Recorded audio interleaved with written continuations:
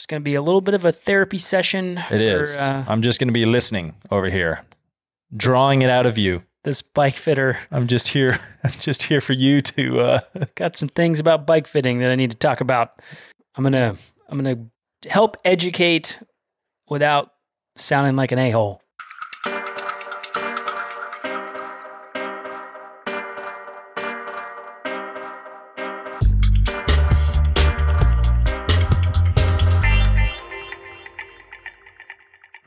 Welcome, everyone, to another episode of Coaches on Couches. Being slouches. With a heavy thunderstorm. It's rumbling out there. That is not my belly, although I am hungry. That's right. Mexican food's coming. So today, got some things to get off my chest. Mm-hmm.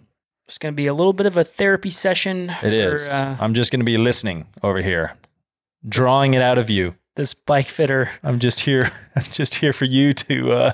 Got some things about bike fitting that I need to talk about. I'm gonna help educate without sounding like an a-hole. Let's hope it goes well. Yeah. But first, I'm Coach Dale Sanford. I am Coach Bryant Funston. We are the co-founders of BPC Performance Coaching, where we specialize in helping time-crunched athletes optimize their busy schedules so they can maximize their athletic performance. You can find out more about BPC by going to buildpeakcompete.com. You can check us out on Facebook and YouTube at Build Peak Compete, or all up on an Instagram at BPC Performance. A little sketchy on that. A little sketchy. Opening there, Funston. I know it, man. Hey, that's why we're getting back into a flow, man. Yeah. We're getting back into our flow. For those of you, we'll say this now, that haven't subscribed to the YouTube channel, this is, we'll be posting this there as well. And we've been adding some entertaining content to the channel on top of the podcast. Yes, sir. So, bike fitting. All right. My question, well, I'll pose a question to all of you folks out there that are spending, $4,000 to $12,000 on a bike. Why would you spend that kind of money on a bike and not get it properly fit?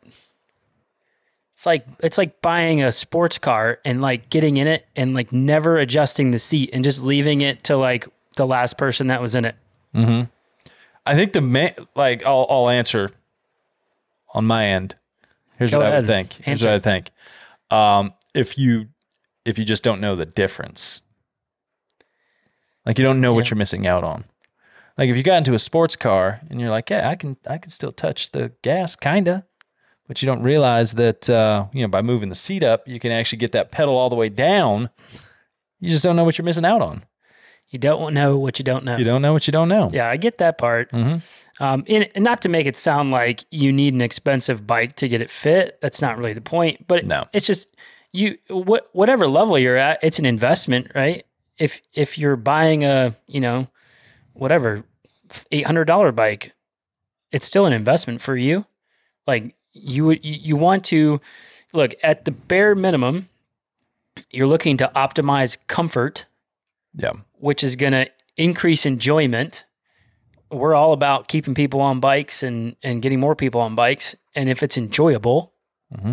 that's huge. Yeah. If you fall under the category of you like riding your bike, you do it quite a bit, and or you want to see performance gains, which for most people that are buying especially if you're buying a more expensive bike, if that's in your budget, if you're trying to buy performance, then obviously you should also be looking at all those other areas where you can also be making sure you're maximizing your performance on said bicycle. Yeah, I mean, you can buy a really high performance bike, the latest and greatest, and if you're poorly positioned on that bike, the gains that you've gotten from the frame and the wheels and the weight, can totally be negated in poor positioning. Yep.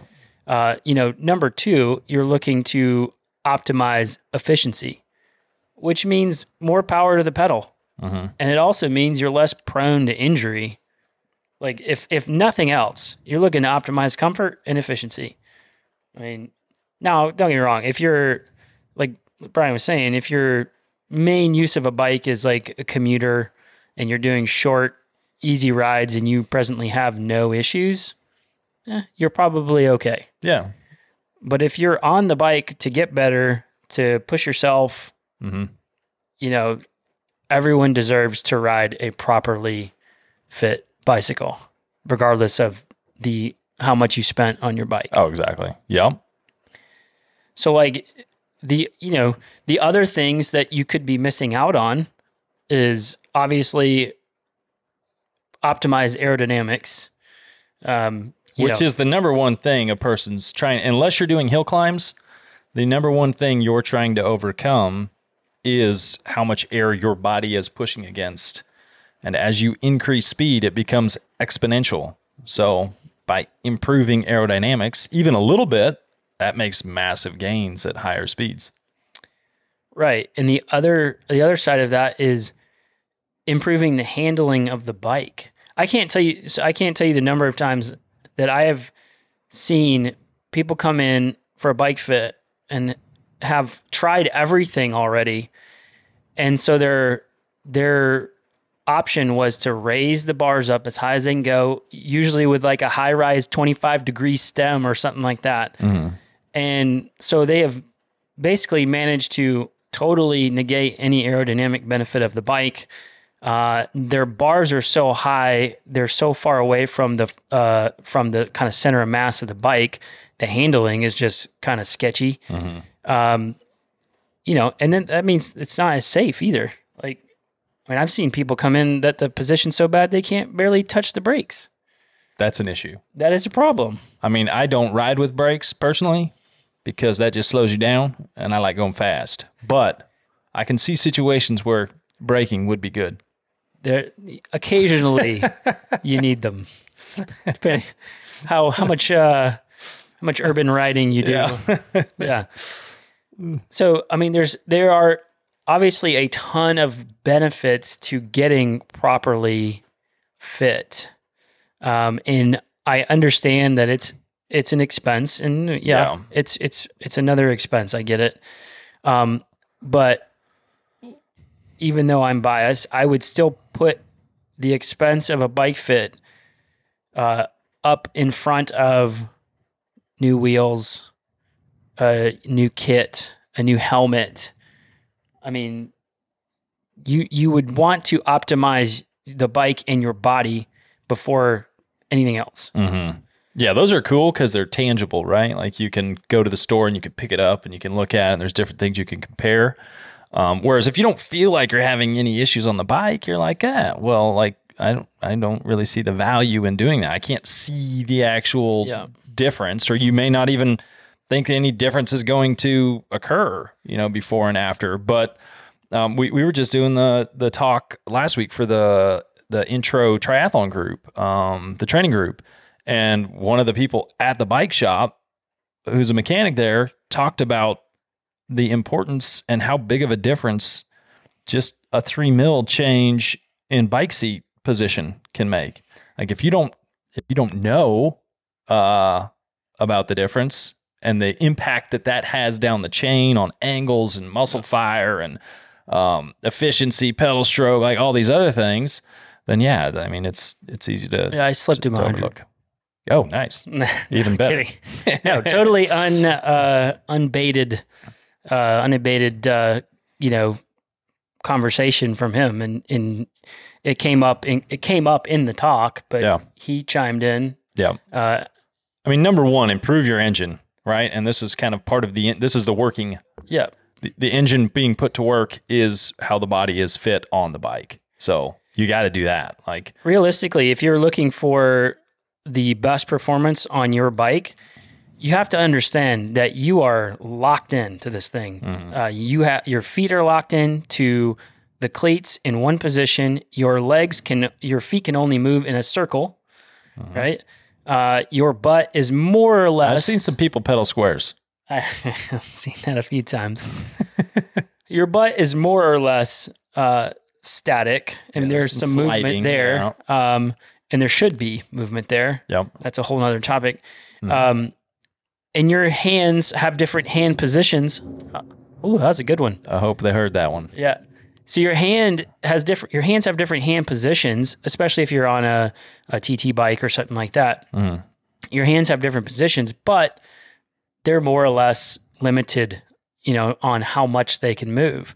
So with all these limitations at the touch points, we've got to make sure that your muscles are firing at the right time in order to power that phase of the pedal stroke that you're in. I can't stress this enough. And this is the talk I give every person who comes in that's just like, I just wanted to see if, I'm not really having any issues, but I just wanted to see how, like, if you would change anything. And a lot of times we end up making big changes and they felt fine, but it's mainly because when I do a fit, or any good fitter is going to try to optimize your pedal stroke and your muscle activation in the different phases. Each muscle group contributes more and less to different phases. So if you are not in a specific position in space to allow those muscles to do their job and do their job in the ranges that they are best at, you're leaving power on the table. You're leaving performance on the table. Yeah. The one quick example, a lot of people don't use their glutes. And this is endurance athletes wide. That's the butt muscle, yeah, for those that aren't sure. Your booty. The booty. Yeah, you're not using your glutes. And even when we get those glutes activated, they may not work properly based on where you are in space. Now, that could be because your pelvis is tilted too far backwards and you're weighting your sit bones so much, it's actively putting too much pressure in the belly of the muscle and it's turning it off. The other side of that is you could be using the glutes in a poor range of motion, whereas, like, if you think about doing a squat, right? You can do the most powerful part of your squat is like that last quarter, right? When I was a kid, I would throw 500 pounds on a barbell and do quarter squats all day long. But it's the most powerful part of the squat. So if you're not actually, your leg isn't going through enough of a range of motion to be able to use that specific part of hip extension, then you're missing out. So that's a roundabout way of saying we're trying to optimize not just your comfort, but we're trying to optimize how your body is putting force, creating force into that pedal at all times in the circle. That's the only circle you can do. And you could a person can just experiment with this on your own. Like you can effectively feel the difference in saddle height and fore-aft position just by playing around with how you're sitting on the saddle. One thing we do in our House of Pain, it's like if I have someone drop lower on their bars and slide back on their saddle, you can feel your pedal stroke goes very poorly very quickly. Yep. So you can even play around with it a little bit. Obviously, that's a little bit exaggerated and doesn't mean you're in a good spot to begin with, but you can see how changes on where you're positioning yourself in space impact how the body feels, how the pedal stroke works, direction of force production, all of those things. It's very tough to get over the top of the pedal stroke when you're way far back. And your hands are, super low or your saddle's super high. Like you can feel that difference. So if you're listening to this and you have access to your bike, maybe next time you're on your bike, play around with that and you can just get a feel for it. And it kind of highlights the importance that small changes can make. Yeah. Just, always consider that this is the way I look at saddle position. If we're moving you forward or backwards, we're effectively changing the timing of the bottom of the pedal stroke. Yeah. A lot of fitters are looking at it like, hey, I want to put your knee over your pedal spindle and stuff like that. Caps. Yeah, the caps. Bad boys. What you gonna do? So you're like, in my world, I'm effectively changing the timing of the bottom of the pedal stroke. And that is so that I can make sure that your hamstrings are kicking in at the right time and not too early and not too late, so that they can do the maximum amount of work as possible. As one of the most fatigue resistant, strong muscles in your body, we're trying to get those things to work as much as possible. So we're more or less, we're optimizing your position in space for that circle. So how do you know, this is the easy part. How do you know if you really should be looking to get a fit right now? Man, we get Pain Train and everything. Pain Train 2, thunderstorms and Pain Trains is a good day. So how do you know if you need a fit now or should look into getting a fit immediately? Obviously, if you're getting pain of any type, that's a huge one. Now we're talking, it could be in the feet, in your saddle, in your hands. Any of the touch points, obviously, are big ones. But then, all the supporting joints and muscles as well, neck, back, knees, ankles, all those things. If you're getting pain, something's up. Well, I think the beauty of a good fitter is a good fitter is going to be able to also look at the equipment you have as well and be able to pull from that database of knowledge. Like, okay, this person's biomechanically set up this way, through the off the bike little assessment. Yeah. And you can get a very quick feel of, oh, okay, the shoes or the gloves or whatever it may be that this person is utilizing, or the way the cleat position is definitely a contributing factor to ABC in the issues that person's dealing with. Yeah, obviously I would say the best fitters also have backgrounds in biomechanics and or physiology, because it makes it easier to spot those things that are either not active enough or overactive, or movements that are just not smooth or something like, that's stuff you've watched enough people, as a biomechanics nerd, and stuff just picks out, it just jumps out. Yeah.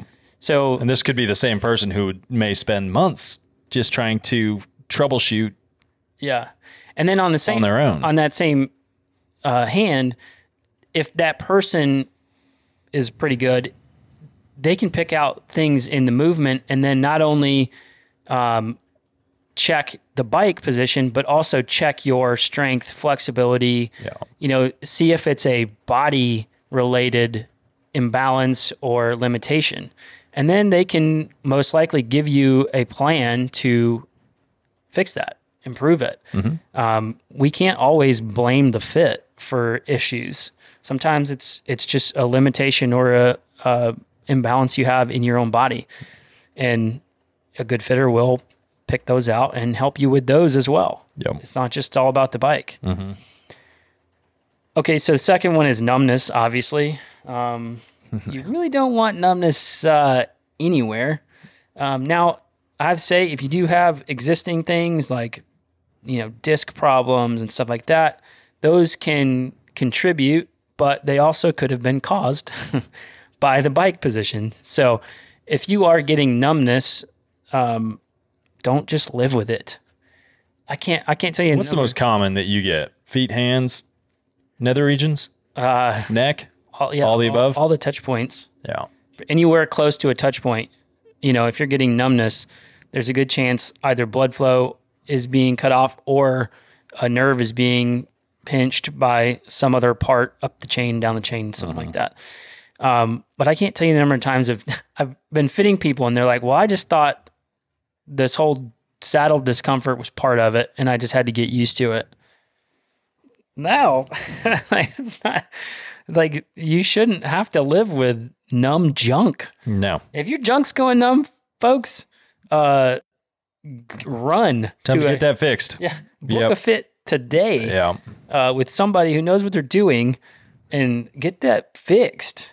That's not normal. One of the other things, I've already kind of talked about this, but if you're at the point now where you may be comfortable, but you've gone through all the bases where you have like a giant cushy saddle and like a high-rise stem on your bike to bring the front end up, like that, it shouldn't have to be like that. Like more times than not, I can get somebody comfortable on the saddle that they have and the bars that they have, and I almost always remove a high-rise stem. Mm-hmm. Like it causes way more issues down the chain through the posterior and kind of back toward the saddle than Yeah, it starts throwing a whole bunch of weight back that direction. So you think you're fixing your hand numbness, but all you're doing is shifting the weight to your butt and messing with your entire lower body, which is where the magic happens, folks. You got to have those No comment. Those legs. Got to have those legs to push to the pedals. So anyways, if you are like one of those people that you look at your bike and you're on a race bike, but you have a high-rise stem and you've and or have resorted to having a really cushy saddle, get a proper fit. Other ones, if you constantly are getting injured, like once mileage increases or workload, like if your workload on the bike increases and you just continuously come down with something, that's a dead giveaway that there's a biomechanical breakdown happening that you need to fix. Yeah, I mean, think about it. Most people probably fall within the, say, low end 70 RPMs to, say, 100 RPMs per minute. And if you're out there for an hour, 2 hours, 4 hours, and you're doing 100 pedal strokes per minute, that's a lot of stuff going on. Reps, coach. That's a lot of reps. That is a lot of reps. So small issues that happen repeatedly over a long period of time, over the course of one bike ride, can lead to big issues. Yeah, the last one is maybe less noticeable if you've been riding the same position a long time, is if you like habitually just move around on the saddle a lot. Yeah. Not always a problem, but generally speaking, that is your body's way of like trying to get away from odd pressure or, that's another analogy that I use all the time. Like anytime your body feels odd pressure, it's going to manipulate something up the chain to balance that out. All the touch points. So if anything's off, you are manipulating your body, twisting, rotating, whatever, to get away from odd pressure. Mm-hmm. So if you find yourself moving around a lot, there's a good chance something's just not right. Yeah, and going back to the original, you don't know what you don't know. Some people may not even realize that they are sitting weird on a bike, like twisted, pelvis doing strange things, rolled back, or whatever it may be. There's a lot of folks that just feel like they're pedaling perfectly and sitting perfectly and just don't realize that things are off. Yeah, normally I would say don't take bike fitting advice from your buddies. Yeah, it's actually on there. I see it. Yeah, I put that on there. It's down the.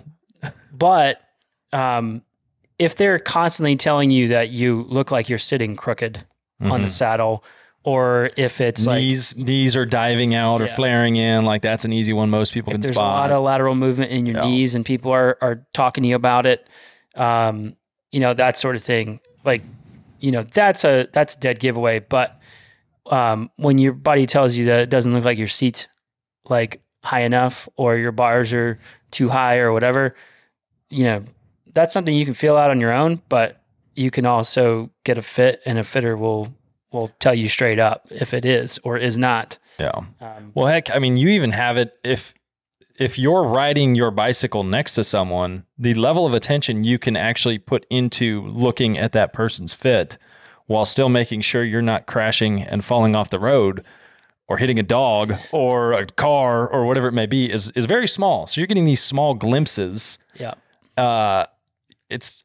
People ask you all the time, like, hey, can you just take a peek at how I look right now as you're riding next to them? And people ask me, I'm like, group riding is like speed dating. It's like you're next to somebody long enough to talk about the weather, and then you're like, well, okay, see you later. Yeah. Like if I see you do like 10 pedal strokes, it's not enough to really, and I'm not even at a straight on angle half the time. That's what I was about to mention. And I'm like lower or higher than the person. So it's not like you're looking straight on to them, like at level, and they're moving really fast. When I do a bike fit, we do slow-mo camera and we can slow it down, 240 frames a second. and we can slow that down really, really smooth and really see when a muscle kicks in that shouldn't be. I mean, I think that's the coolest thing when I've watched some of the fits you've done is seeing. Well, there's two different things. One is seeing, you can actually see when that hamstring starts activating kind of through the bottom of the pedal stroke and where it is relative to the bottom of the pedal stroke. And the other, I forget who you're fitting, but you made changes to seat height, and you would have expected that to have made a change in leg length, like the leg angles, but it didn't. And so, that points to other things happening, or potentially just super tight hamstrings, or, other things that could have been going on there. But you made changes, and being able to see it in slow-mo and see it on the video, you could tell that, okay, that change did not have the effect. So what else is going on here? And then draw upon your experience to help fix that. But yeah, there's a lot of information out there on like angles and stuff, and what typical angles are for leg extension and torso angle and hip angles and stuff like that. But if those angles are not taken and taken in context with proper pedaling position, then it's really easy to get a poor position with proper angles. Dropping a saddle, we see it a lot. A person comes in, their foot through the bottom, they end up having to point their toe. If you watch them in a circle, somewhere around 4 o'clock, 5 o'clock, their toe starts to point because the saddle's so high, they end up having, that's the only way they can get through the bottom of the pedal stroke is to point their toe. So they're finishing every pedal stroke with their calves. And also because they're firing their calves, probably overusing their quads a little bit and not getting that last bit of hip extension, like we talked about earlier. The most powerful part of hip extension, like your squat, is that last little bit. But if you can't kind of keep a flatter foot and you're constantly pointing your toe, you're not getting that. It's going to come, that extension is going to happen more through the quads and the knee extension versus hip. So we can lower the saddle, we remeasure angles, and the angle doesn't change. Yeah. And it's because the saddle's still grossly high, and you still can't get through the bottom, or your hamstrings are a limitation and they've just kind of come to their limit and have stopped extending and just won't go any further. So there's a lot, that's all that to say, there's a lot that goes into like knowing what you're supposed to be looking at, what movements are supposed to be happening when, irregardless of what the angle is. I mean, I break rules all the time on really fit folks as far as leg extension angles go, as long as the pedal stroke is really smooth. I mean, like optimizing. As soon as the person on the bike starts trying to adapt and accommodate for the fit change, that's an issue. Yeah. If it's resulted in a poor movement, if they're trying to adapt to it, and there's sometimes we change stuff and it doesn't give us the result we want, or what we think is going to happen, because it's all about how their body reacts to that pressure. Exactly. So, it doesn't all work out, but which is kind of the big reason doing the dynamic fit is so important. Like having a person moving and putting load through their body and capturing that to base your decisions off of versus. Yeah, I know there's a lot of good fitters out there, but personally, I have never subscribed to doing static fitting. Kind of explain the difference too. So static fitting is basically put you up on a trainer and will like basically stop you at different positions on the bike and take a measurement, maybe with like a giant protractor or whatever, angle measuring tool. That's all well and fine and probably get you close if it's considered with proper pedal stroke, but a lot of times they don't pay attention. A fitter might not pay attention to where the heel is, and then the knee angle comes out fine, but really the seat's too high. Yeah. That's the most common scenario from a static fit. Dynamic fitting, we are only taking measurements when you're moving. And when I do it, I make the athlete go pretty hard. I mean, pretty much at threshold to make sure that their movement and positions optimized when they're going hard. Does it not make sense to be optimized when you're really pushing versus when you're like dilly-dallying, spinning? Yeah, when load is the greatest, we want to make sure efficiency and mechanics are as efficient as they can be. If you go too easy, when you're spinning easy, your pedal stroke isn't the same. Your pedal stroke is. I get pretty lazy when I'm going easy. Yeah, it's inherently less efficient. Your heels are going to come up quite a bit. You're just not going to push down through the bottom of the pedal stroke more. So we break it down. You're moving, and you're going. A pretty good effort where you have to really utilize all the major muscle groups to keep that pedal turning. So, yeah. And does that force you to change where you naturally sit? Like you mentioned earlier, making small changes on the saddle effectively raises and lowers the seat when you go fore aft. If you're someone who maybe sits further back on the saddle when you're just dilly-dallying, or if you first hop up on the bike, but under load, you're sliding forward, that can be a pretty big difference. Yeah, a huge difference.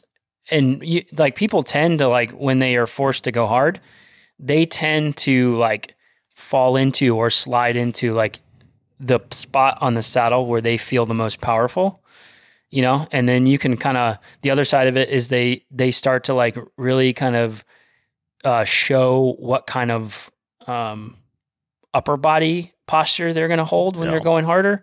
And so that's when you can make decisions on bike length and stuff like that. If they go straight to turtle shell. Yeah. Well, Ninja Turtles. You can look at, they could be totally bowed in the back, or you can realize that when somebody goes harder, they actually just bend their elbows so much more than you really thought. So it's really easy to set a bike too short, lengthwise, set the bike too short when they're just kind of up on the trainer going easy. It looks great, but that's not really how they ride. And when they get outdoors, they hunker down and their elbows bend. And when they really get to it, the bike feels short. So, it's just all things that you have to kind of watch as the person's moving, and ideally when they're going fairly hard. Yeah, knowing what they're training for too. Yeah, absolutely.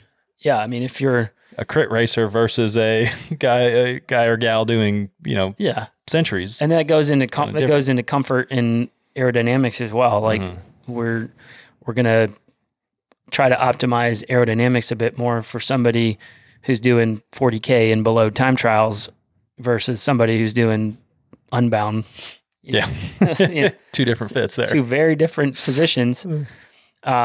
So this is probably a good time to just talk about aero bars on gravel bikes. That'll be getting into the weeds. I can honestly say I've never actually aided somebody in fitting their aero bars on their gravel bike.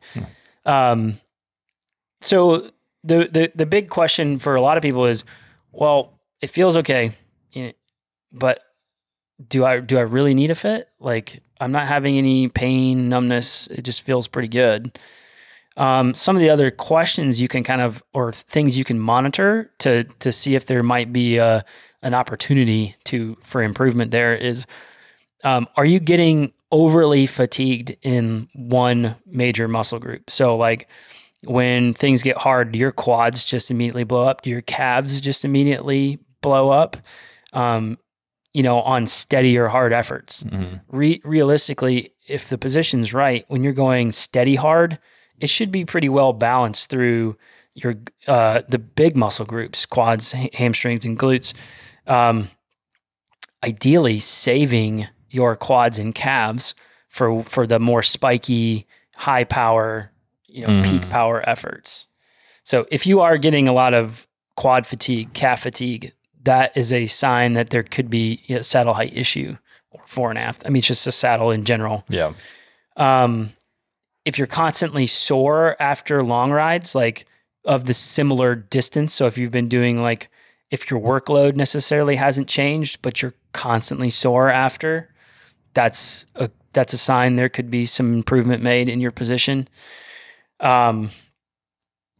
again, if you're using a high rise stem on a modern road or gravel bike, with the geometries being so aggressive, I a lot of times I do have a decent amount of stack under the bars, but I have yet to put somebody in what I feel and what they have given me feedback as a good, comfortable position with an uprise stem.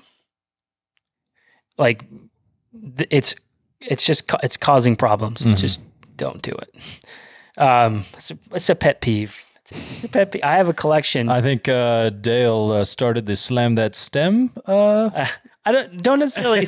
No, I personally am a advocate of slamming the stem, but I also race bikes and have raced for years and am pretty flexible, and it just feels good to me. Like I also have to ride bikes, longer torso, so it makes it more difficult to get the drop that I want on my body type. So, don't judge what you need based off other people's bikes. I think that's the big thing. I mean, bike manufacturers have different sizes. They don't have unlimited sizes, right?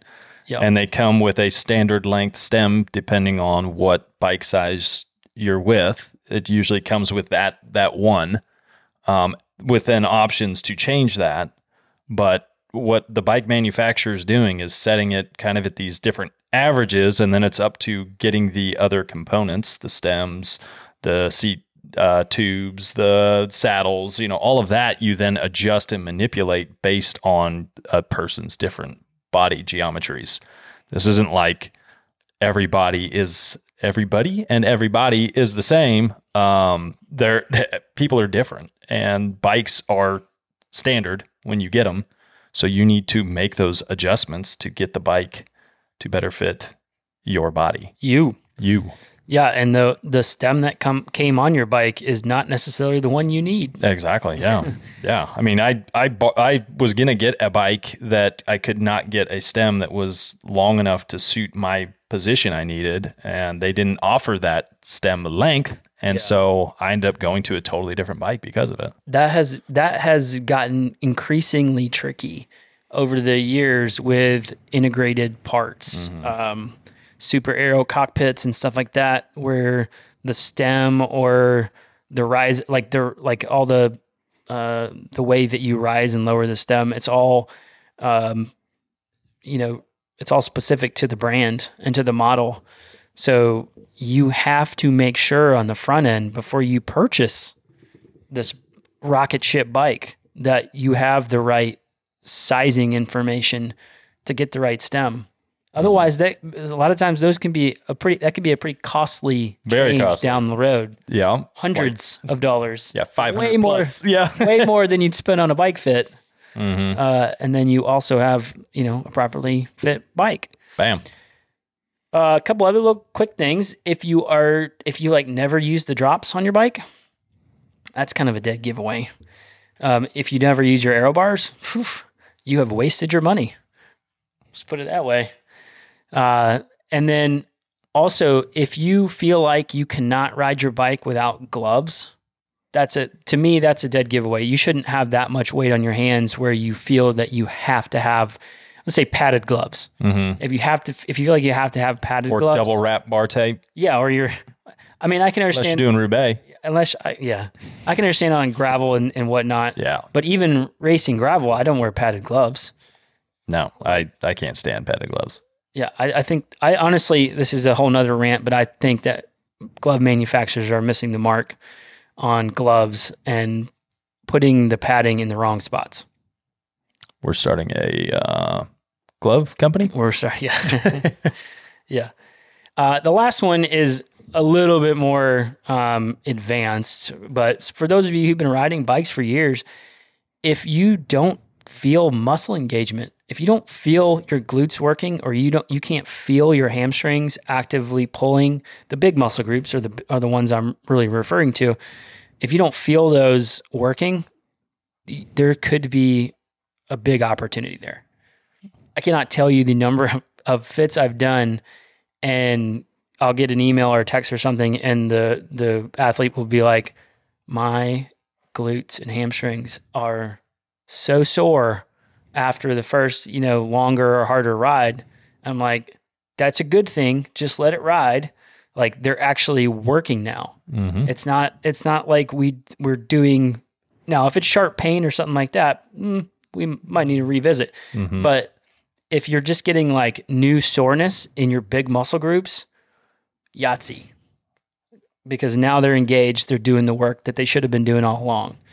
So if you don't feel muscle engagement from those big muscle groups, there's a good chance you could really benefit from a bike fit. I'm not going to throw out numbers here, but 1 million watts. I have seen some pretty incredible changes. I'm not going to throw them out there because they are not normal. Yeah. But I have seen some pretty impressive improvements in threshold power post fit. Mm-hmm. So if you are, thinking that you need a fit, know you need a fit, something like that, really do your research. Like I said, if the person doesn't do dynamic fitting, that's, to me, a deal breaker, but I'm also biased because that's the way I've always done it. Not to say that there's there's a lot of video-based fits systems out there. Mm-hmm. But the big key, hopefully after listening to all this, you realize that someone placing you in a position and someone analyzing you in the position that you actually go to when you are putting stress through your body are two totally different things. Yeah. So us telling you where to sit on a saddle, get neutral, holding your foot and doing measurements is a whole lot different than someone who's capturing video and looking at what's actually happening through your body when you are putting down some power. Yep. There's just massive value in that. And I will say, obviously, there's a lot of great fit systems out there. There's some video-based ones. There's obviously things like Retool and Guru Fit and all this stuff that these just fantastic, really, really, really cool tools. But all those things do is spit out information. And the person that is getting that information still has to know what to do with that information and also what they're looking at. The thing that's spitting out angles is still going to give you a crappy fit if you're not pedaling efficiently, or if you're not, if your heel isn't dropping enough or something like that. Mm-hmm. If they can't see that and spot that and correct that through the fit, and then take the information from the really cool device they have, mm-hmm. then they're still not any better, in my opinion, than somebody who's, sitting there just looking at you and saying, yeah, it looks good. Mm-hmm. Like, you got to know what you're looking at. Again, ideally, the person would have some sort of a physiology background. That way they can help you on the other stuff. They can make suggestions on strength exercises and stretches and stuff like that that are going to help you improve an imbalance or a limitation that you have that is affecting the fit. And generally speaking, that's the better way to do it than to stick a shim or a wedge or something in your fit that's basically just going to accommodate an imbalance you already have. You should want to, as an athlete, as somebody who wants to be the best you can be, improve those things. It's probably going to take a little work, a little strength and stretching. Never hurt anyone. Mm-mm. But you should want to fix those things and not necessarily put a Band-Aid on it and just continue on your day. Okay, rant over. That's all I got. So appreciate everyone hanging out, listening, watching. We'll catch you guys next time. And if you need a fit, holler at us. Yeah, you can always book a fit at bpccoaching.com. Adios. Peace.